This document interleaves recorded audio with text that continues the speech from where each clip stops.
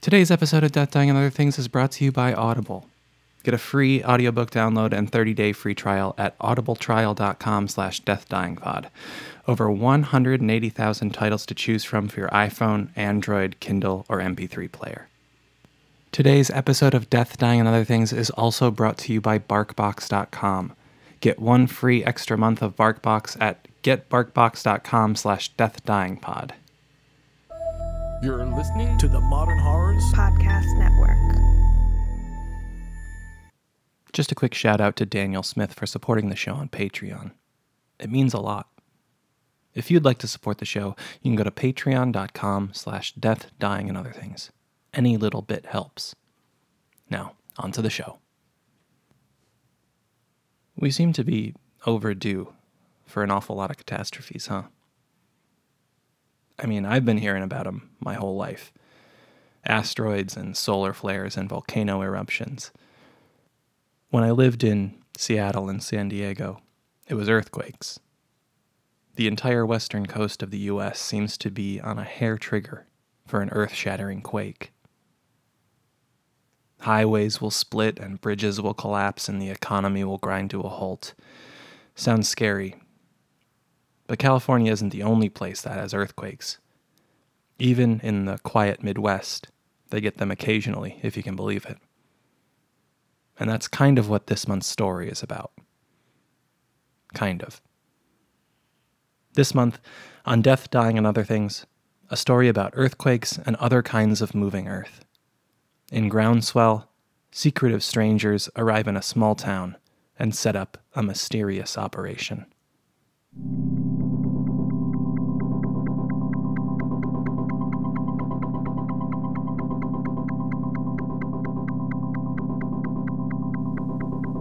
Death and dying, the thresholds between this world and the next, the boundary between light and dark, the barrier between worlds, and that's where we're going. We are going into the shadows to bring you stories of horror and heartbreak. From the Modern Horrors Podcast Network, this is Death, Dying, and Other Things. I'm Justin Buskey. Stay with us.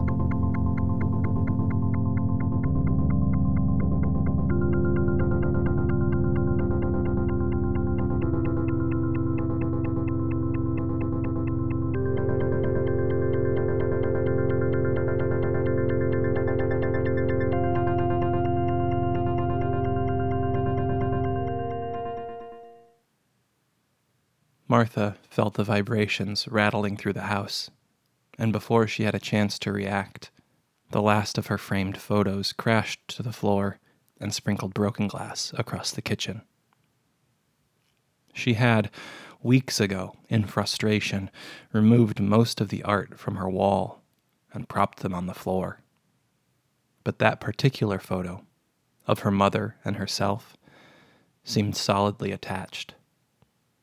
Plus, she liked looking at it as she cooked. Martha and her mother often cooked together before the accident, and it was a good way to remember her. "Ugh," Martha shouted, and waited out the last of the tremors before grabbing the broom. She guided all of the shards and bits and specks into a pile, and then swept them into the dustpan with great care. She didn't want to miss a shard of glass and then traipse through the kitchen later, barefoot. Martha dumped the broken shards into the trash can and then returned to the now shattered picture frame. She removed the picture of herself and her mother and put the photo on the small desk she kept in the kitchen to hold her stacks of bills, and then tossed the now empty frame into the trash with the broken glass.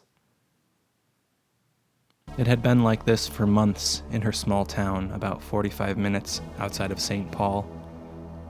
Ever since the black SUVs drove through town and stopped on that abandoned farm. It was only 5 black SUVs at first. The people inside them, severe-looking people with crew cuts and tight ponytails wearing black windbreakers, set up giant tents, circus-sized tents. But where circus tents might be brightly colored and at least attempt to look cheerful, these were drab and ominous. not only gray themselves, but seeming to yank the color out of the surrounding fields. The day after they arrived, a man and a woman arrived on Martha's doorstep. Without introducing themselves, they said they were with a local environmental agency and were setting up a study on the local ecosystem. With the climate changing so drastically, they said, they needed to monitor how wildlife was reacting. And they were right. The weather had been out of control since, in an effort to combat the Great Drought of 2023, the US government tried a number of undisclosed methods of weather modification and sent the climate into a tailspin. Martha's little village hadn't seen rain for 2 years, but before that, rain fell so heavily, the flooding turned the streets to rivers. Half of Martha's neighbors had abandoned the town and moved into the city, where it was much easier to access more than the essentials. But Martha, and those like her, people who were happy with simple food they could grow in small gardens and groundwater they pumped themselves, stayed. The people in those first 5 SUVs set up 3 tents initially. A large central one where most of the activity every day seemed to occur, and then 2 smaller ones. When 3 more SUVs arrived later that week, they set up 2 more tents, and by the time the month was out, 18 SUVs worth of rigid people had set up a small town of 10 ominous tents. Then, the earthquakes started.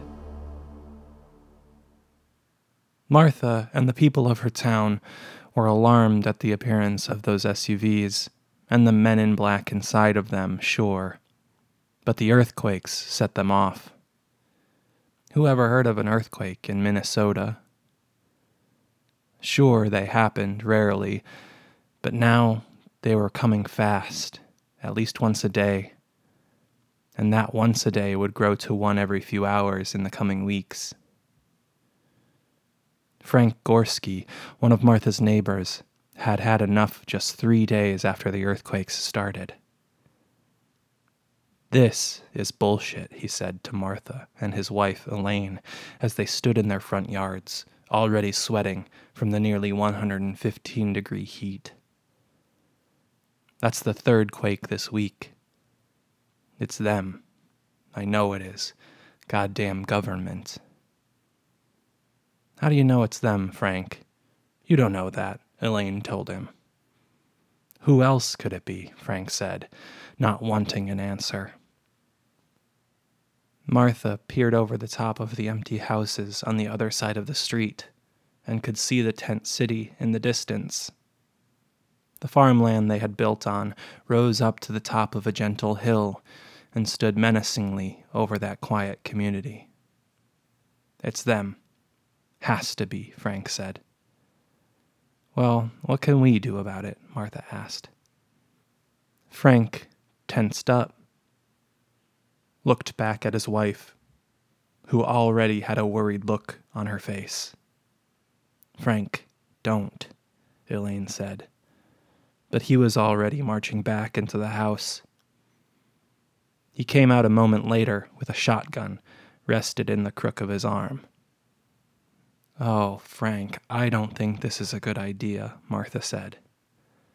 "Frank, what the hell are you thinking?" Elaine said. Frank brushed past Elaine and threw the shotgun into his truck, then got in himself.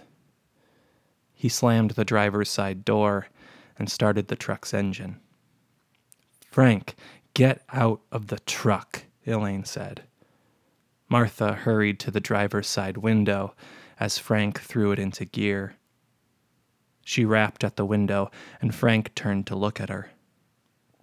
"Could you roll it down, please, Frank?" Martha asked. Frank rolled his eyes, but then did so. "What? You don't think I can handle this?" Frank asked. There's nothing to handle, Elaine said. Elaine, Frank shouted back. I just think you gotta think about this, Martha said. What are you gonna do? Shoot someone? No. I just think they gotta know I mean business, Frank said. We don't even know who these people are. You could get hurt, Martha said. Listen to Martha, sweetheart, Elaine said. It ain't worth it. Frank looked past Martha to his wife and smiled. I love you, honey, but I gotta do this. Goddamn government can't just come into our home. He trailed off, and then the truck lurched out of the driveway. Frank! Elaine shouted after him. Martha and Elaine watched as Frank's truck careened down the road and then squealed off onto the dead lawn of one of the abandoned houses. Frank's truck shot between two of the houses and into the field behind them, throwing up dust in its wake. He floored it to the base of the hill, on top of which the men and women in black had set up their operation, and then he stopped the truck for a moment. Turn around, you dumbass, Elaine said. Martha and Elaine watched the truck sit at the bottom of the hill for minutes. Martha repeated a small prayer in her mind. Please make Frank come to his senses, her brain repeated to itself. She turned over each word, examining it in her mind.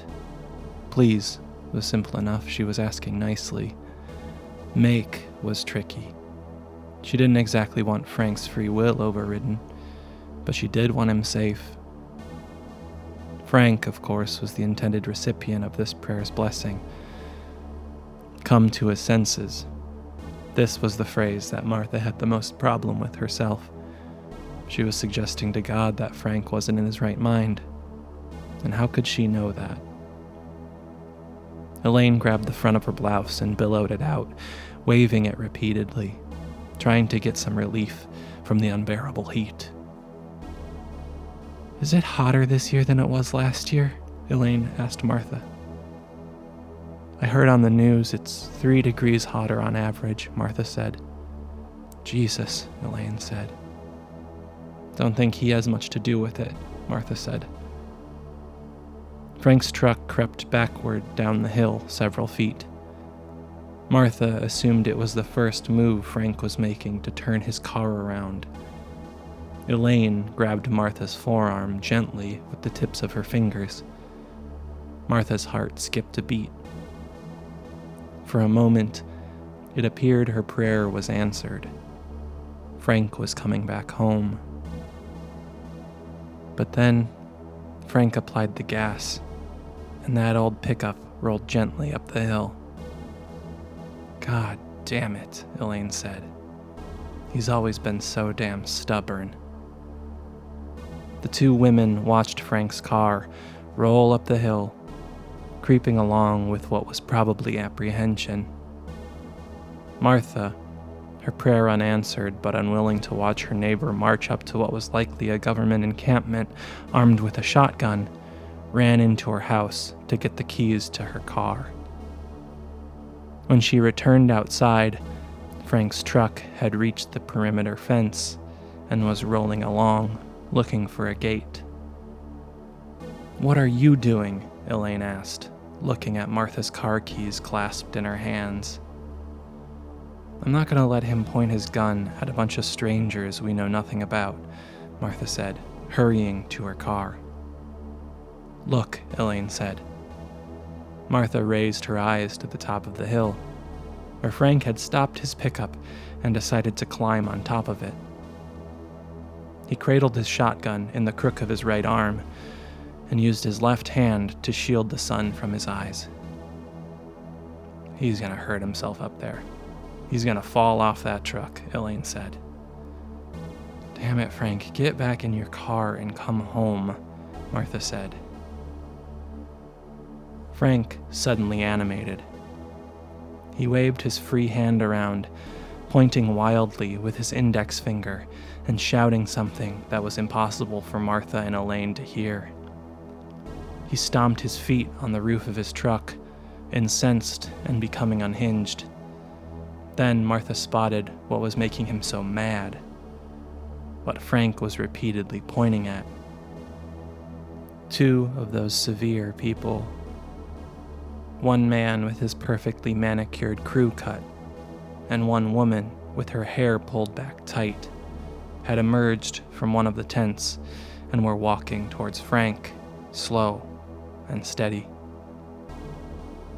With the fence between them, it seemed as though Frank thought himself invincible. He hollered until even at their distance, Martha and Elaine could see his face turning red. He screamed at the two of them as they drifted along forward, until finally he let his voice rest for a moment. The woman, in response, said a few words back to him, while the two continued their slow advance. Whatever the woman said to Frank set him off again, and he resumed his shouting. When the two robotic people were roughly 10 yards away from Frank, they stopped, and Frank again paused his shouting. The woman, again, said a few words in response. Frank screamed at them once more, pointed his finger at them, and shouted a few single words, probably curses, for punctuation. Then he reached for the shotgun he still cradled in his arm, swinging it around wildly toward the two statuesque people in front of him. Before he could fire, Frank went rigid. The two strangers backed up several paces. Frank dropped the shotgun. It hit the roof of his truck and then fell to the ground. When it hit, it fired into one of the truck's tires. Frank raised his hands to his head, and then he collapsed, tumbling off the truck and thudding headfirst to the ground. "Frank!" Elaine screamed. "Frank, no!" She took off running, across the street and between two houses and into the field behind. "Frank!" "Elaine, wait!" Martha called after her, and then attempted to run. Something held her feet to the ground. "Watch what we do, and then return to your home," she heard a woman's voice say in her head. Martha struggled against her own feet, which felt like they were being held by strong magnets to her lawn. She watched Elaine approach the foot of the hill, still at a sprint. On top of the hill, the two dressed in black had unhooked the fence and emerged around Frank's truck. The woman grabbed Frank's shirt by the collar and lifted him up with one hand, dragging him back around the fence and into the compound. The man waited there next to Frank's truck for Elaine to arrive. Halfway up the hill, Elaine stopped in her tracks. She screamed in pain. The only sound that managed to pierce the air, tumble down the hill, and reach Martha's ears. Elaine collapsed, and the man did the same to Elaine as the woman had done to Frank, grabbing her by the collar and dragging her into the compound. They put the two bodies side by side on the ground, and then the woman reached inside her jacket to retrieve a set of handcuffs. She cuffed Frank, and then the man did the same to Elaine. The woman straightened up and looked down the hill to Martha. "They will be put to good use. Be good, and you will avoid their fate," she said to Martha inside of Martha's head. The man grabbed both bodies, hoisted them up onto his shoulders, and carried them into the largest tent. The woman followed him inside. Martha's feet still couldn't move 10 minutes later. The sun was relentless, and the heat was becoming unbearable. She could feel herself getting a sunburn.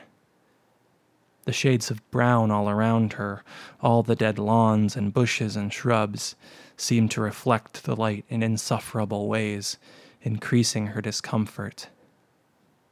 Finally, in minute 15, her feet were freed, and she could retreat back inside of her home.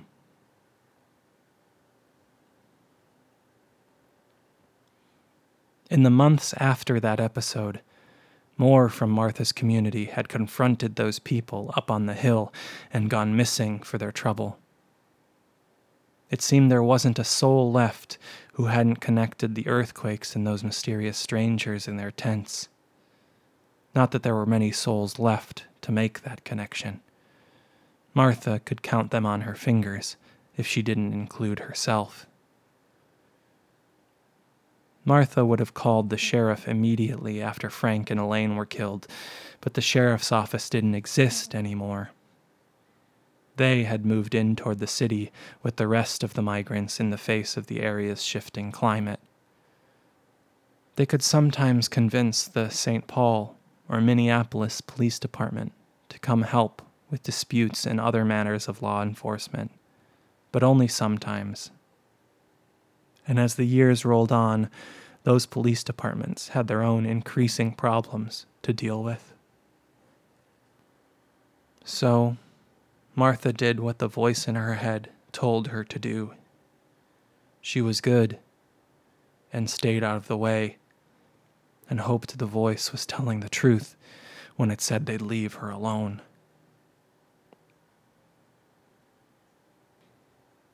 Martha, awake in bed early that autumn, finally thought about moving.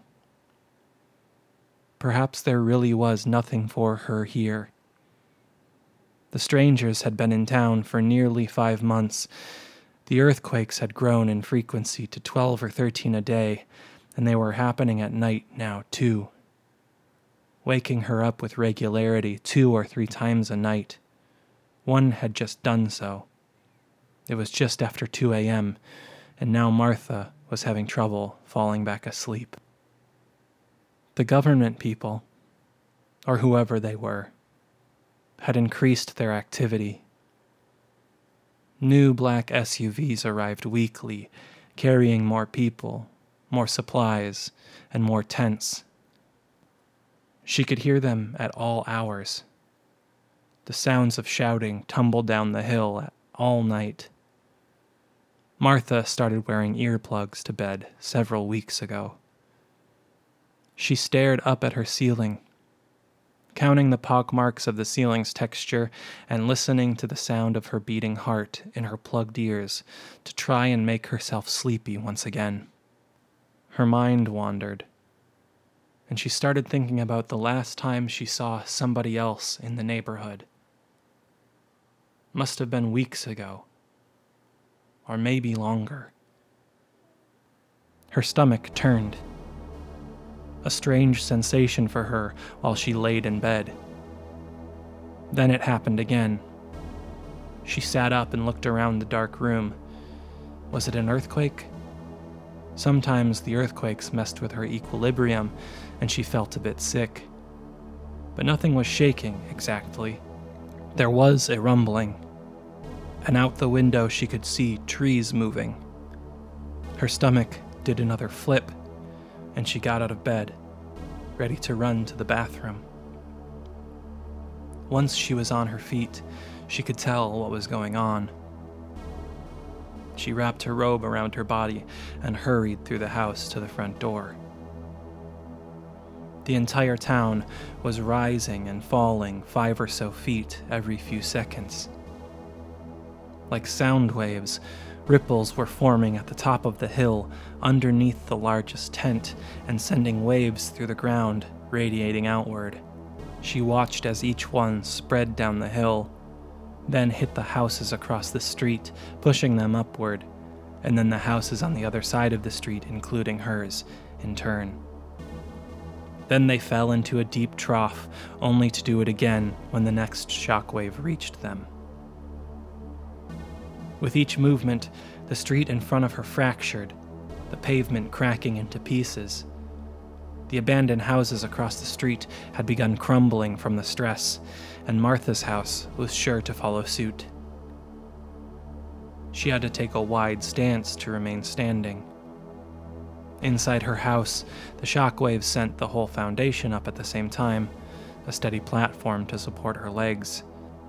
But out here, each wave pushed the dirt below her feet into uneven peaks, and she was constantly moving her feet to avoid being thrown off balance. "It's time," the woman's voice said inside Martha's head. "There's no one left. We need you." She did her best to move forward, though it was a struggle. Still, Martha knew she had to make it to the top of that hill. Martha had, in her younger years, been quite active, but the hike up that trembling hill proved too much for her. She fell at several points, the strength in her legs failing from those constant shock waves. She got up each time until she couldn't, and then laid on the dead meadow, trying to catch her breath. Martha felt hands on her shoulders, and then she was lifted off of the ground. Martha's head lazed to the side, and she saw the woman who had killed Frank had lifted her onto her shoulder and was carrying her up the remainder of the hill, into that tent village, and toward the largest tent in the center. She seemed completely unfazed by the tremors in the ground and carried Martha through the canvas barrier with ease. Inside, the woman set Martha down on the floor of the tent, and what Martha saw was not at all what she expected. First, the inside of the tent was peaceful, seemingly unaffected by the upheaval ripping apart the nearby area. Tens of people just like the strange woman walked to and fro in the tent, fiddling with this and that. Some of them stood at a railing that circled a large pit at the center of the tent, looking down. Not a single piece of machinery marred that environment. The only electric devices that Martha could pick out were the dim light bulbs illuminating several work areas around the perimeter of the tent. None of those work areas, though, housed a computer, or a phone, or anything of the sort. Just reams and reams of paper. Books, notebooks, slabs of wood with etchings on them. Stone tablets carved with inscriptions. Metal scaffolding anchored through the wooden floor and into the earth below the tent rose above the pit and constructed a sort of cage. In the cage was something terrible and beautiful to Martha. It gave off a faint glow. Bluish light seemed to trickle out of its very skin. Martha noticed the many chains attached to the many points of its body, wrapping its lengthy form around itself, using its own long limbs against it to bind it there in that prison. "Isn't she lovely?" the woman said to Martha inside of her head. "And she's not the only one. We've found others. She's hungry, though. She's throwing a tantrum. And she only eats one thing." The woman again grabbed Martha and carried her to the railing circling the pit in the center of the tent.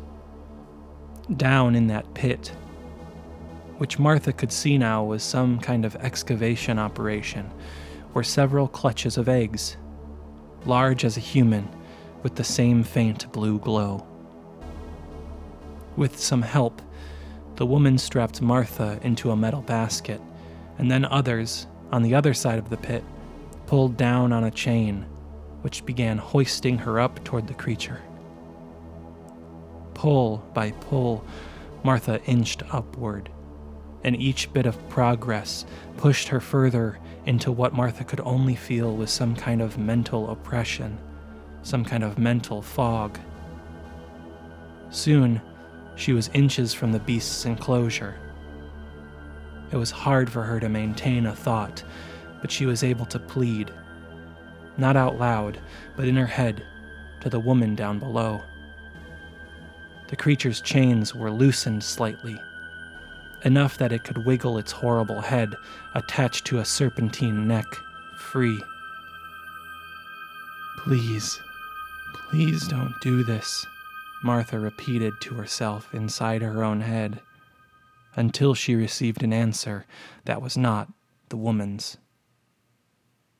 "I'm sorry, but I'm hungry."